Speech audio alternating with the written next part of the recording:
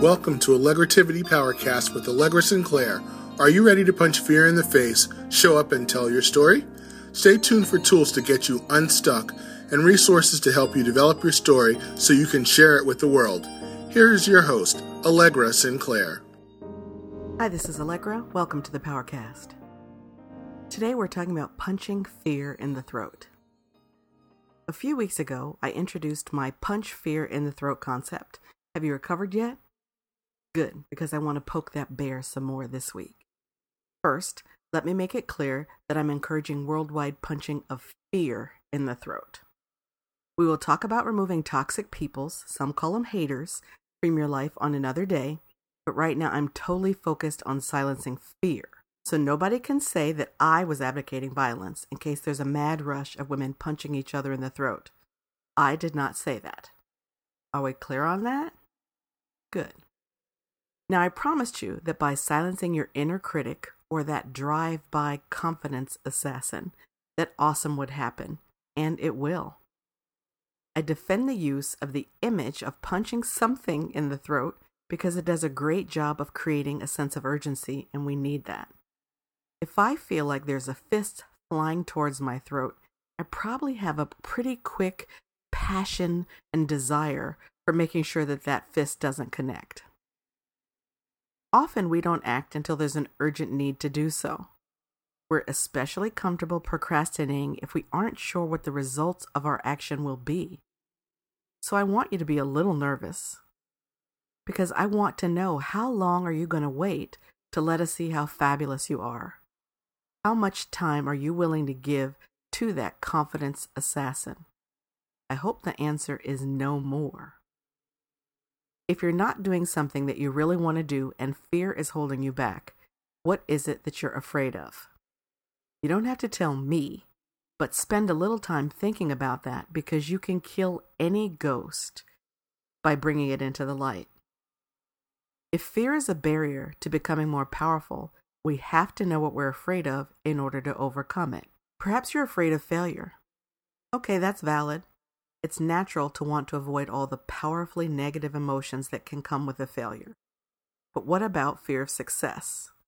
I haven't done the research, but I suspect that many more women are afraid of success than they are of failure.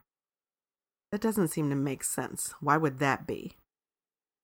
Because they may not know what success looks like. Uh-oh. Maybe they've never achieved success before. Maybe they don't know anyone who they think has achieved success before, and the unknown is scary. Suppose you have a suspicion that success looks angry or lonely, or fat. Who is signing up for that? Suppose you believe that your success means you'll have to leave too many things behind, or too many people behind. I should have warned you, this is one of those big girl panties podcasts. Sometimes we think that if we achieve something new, get somewhere better, really show up, that we're going to lose all our relationships. But suppose that isn't true. Suppose none of these negative beliefs are true. Suppose you won't fail and success makes you look thinner and younger. Once you punch fear in the throat so that you can hear yourself think, you may realize that most of your fears are ancient and you don't even believe them anymore. Or you may have so much evidence to dispute your fear that it doesn't hurt to simply let them go. I am aiming my virtual fist at that pervasive, sneaky doubt that creeps into your mind and whispers, "You can't do it, and who do you think you are to even try?" If we listen to or repeat lies often enough, they can become beliefs, deep-seated, heavy, self-limiting beliefs that weigh us down and keep us from becoming more. I saw this great graphic the other day that said, "Real difficulties can be overcome. It's only the imaginary ones that are unconquerable." If I had a hanky, I'd be waving it right now. We are all afraid of something, probably lots of things, but some of them aren't serving us any longer, and they're powerless if we really take a look at them.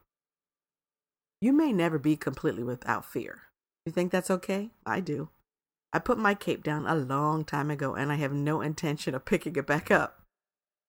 But I will say this, I believe Wonder Woman had fears. So did Batgirl and the Bionic Woman. But they silenced their fears and showed up anyway. How did they do that? And more importantly, how can you? Here are 3 suggestions. Use positive self-talk throughout the day. I know for some of you that sounds a little woo-woo, but really it's not. You've already decided to stop listening to your inner critic, right? Great. Well, it's critical that you are intentional about filling that space, that mental real estate, with positive truths.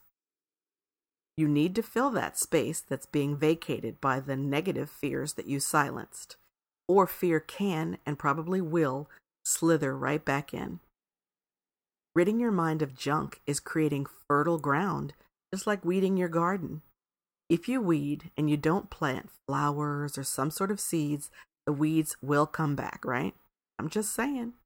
You can't speak well of yourself one time. Do it several times a day. You could do it all day if you want to. You're talking to yourself, nobody can hear but you. I have plenty of affirmations on my website. Just go to allegrasinclair.com and look for powerful thoughts. You can use any of those as a starting point. Here's suggestion number 2, and I know, bear with me, it's going to sound a little crazy. Write yourself a love letter. I know, it sounds silly, but if you grab a piece of paper and start creating a list of all the things you like about yourself, or that anyone has ever complimented you for, I bet you start to like it. Include skills, talents, past successes, everything. And then keep this love letter somewhere you can refer to it often, in case you start to see that sneaky inner critic trying to slide back into your neighborhood. Now, here's a dangerous thought. But you could pull out an old love letter. As long as you don't get lost and distracted and all wrapped up in who sent it and wherever that person may be right now, you can pull out that old love letter, something that meant something to you, rewrite it to yourself in the first person. Kind of falling in love with that idea as I say it out loud. I might have to try that, like maybe tonight. The third suggestion is to show up. Start participating more in your life. It's hard to get wrapped up in fearful thoughts if you are so actively engaged in whatever positive things you have going on. If you are connecting with your audience and telling your story everywhere you go in a powerful way, you can't hear the old lies. They will get shouted down like a heckler at the Oprah Winfrey Show. Speak up and offer your opinions, your thoughts, your value. You don't have to have the answer to world peace to participate in a conversation. Show up and just be you. That is plenty. Listening to fears will damage your self-esteem. Sometimes we can walk away from our fears, but when they're in our own heads, we have to confront them. Dare I say it, even punch them in the throat to get them under control. So what do you really want to do? And what are you afraid of? What's keeping you from doing that thing that keeps whispering to you in the middle of the night? Go to the website and jump into the conversation, or leave me a comment here. I'd love to know what fear you've identified and what you're going to do about silencing it. See you next time. Thanks for listening. If you enjoyed this episode, please leave a review on iTunes. You can find show notes and more great content on the blog at allegrasinclair.com.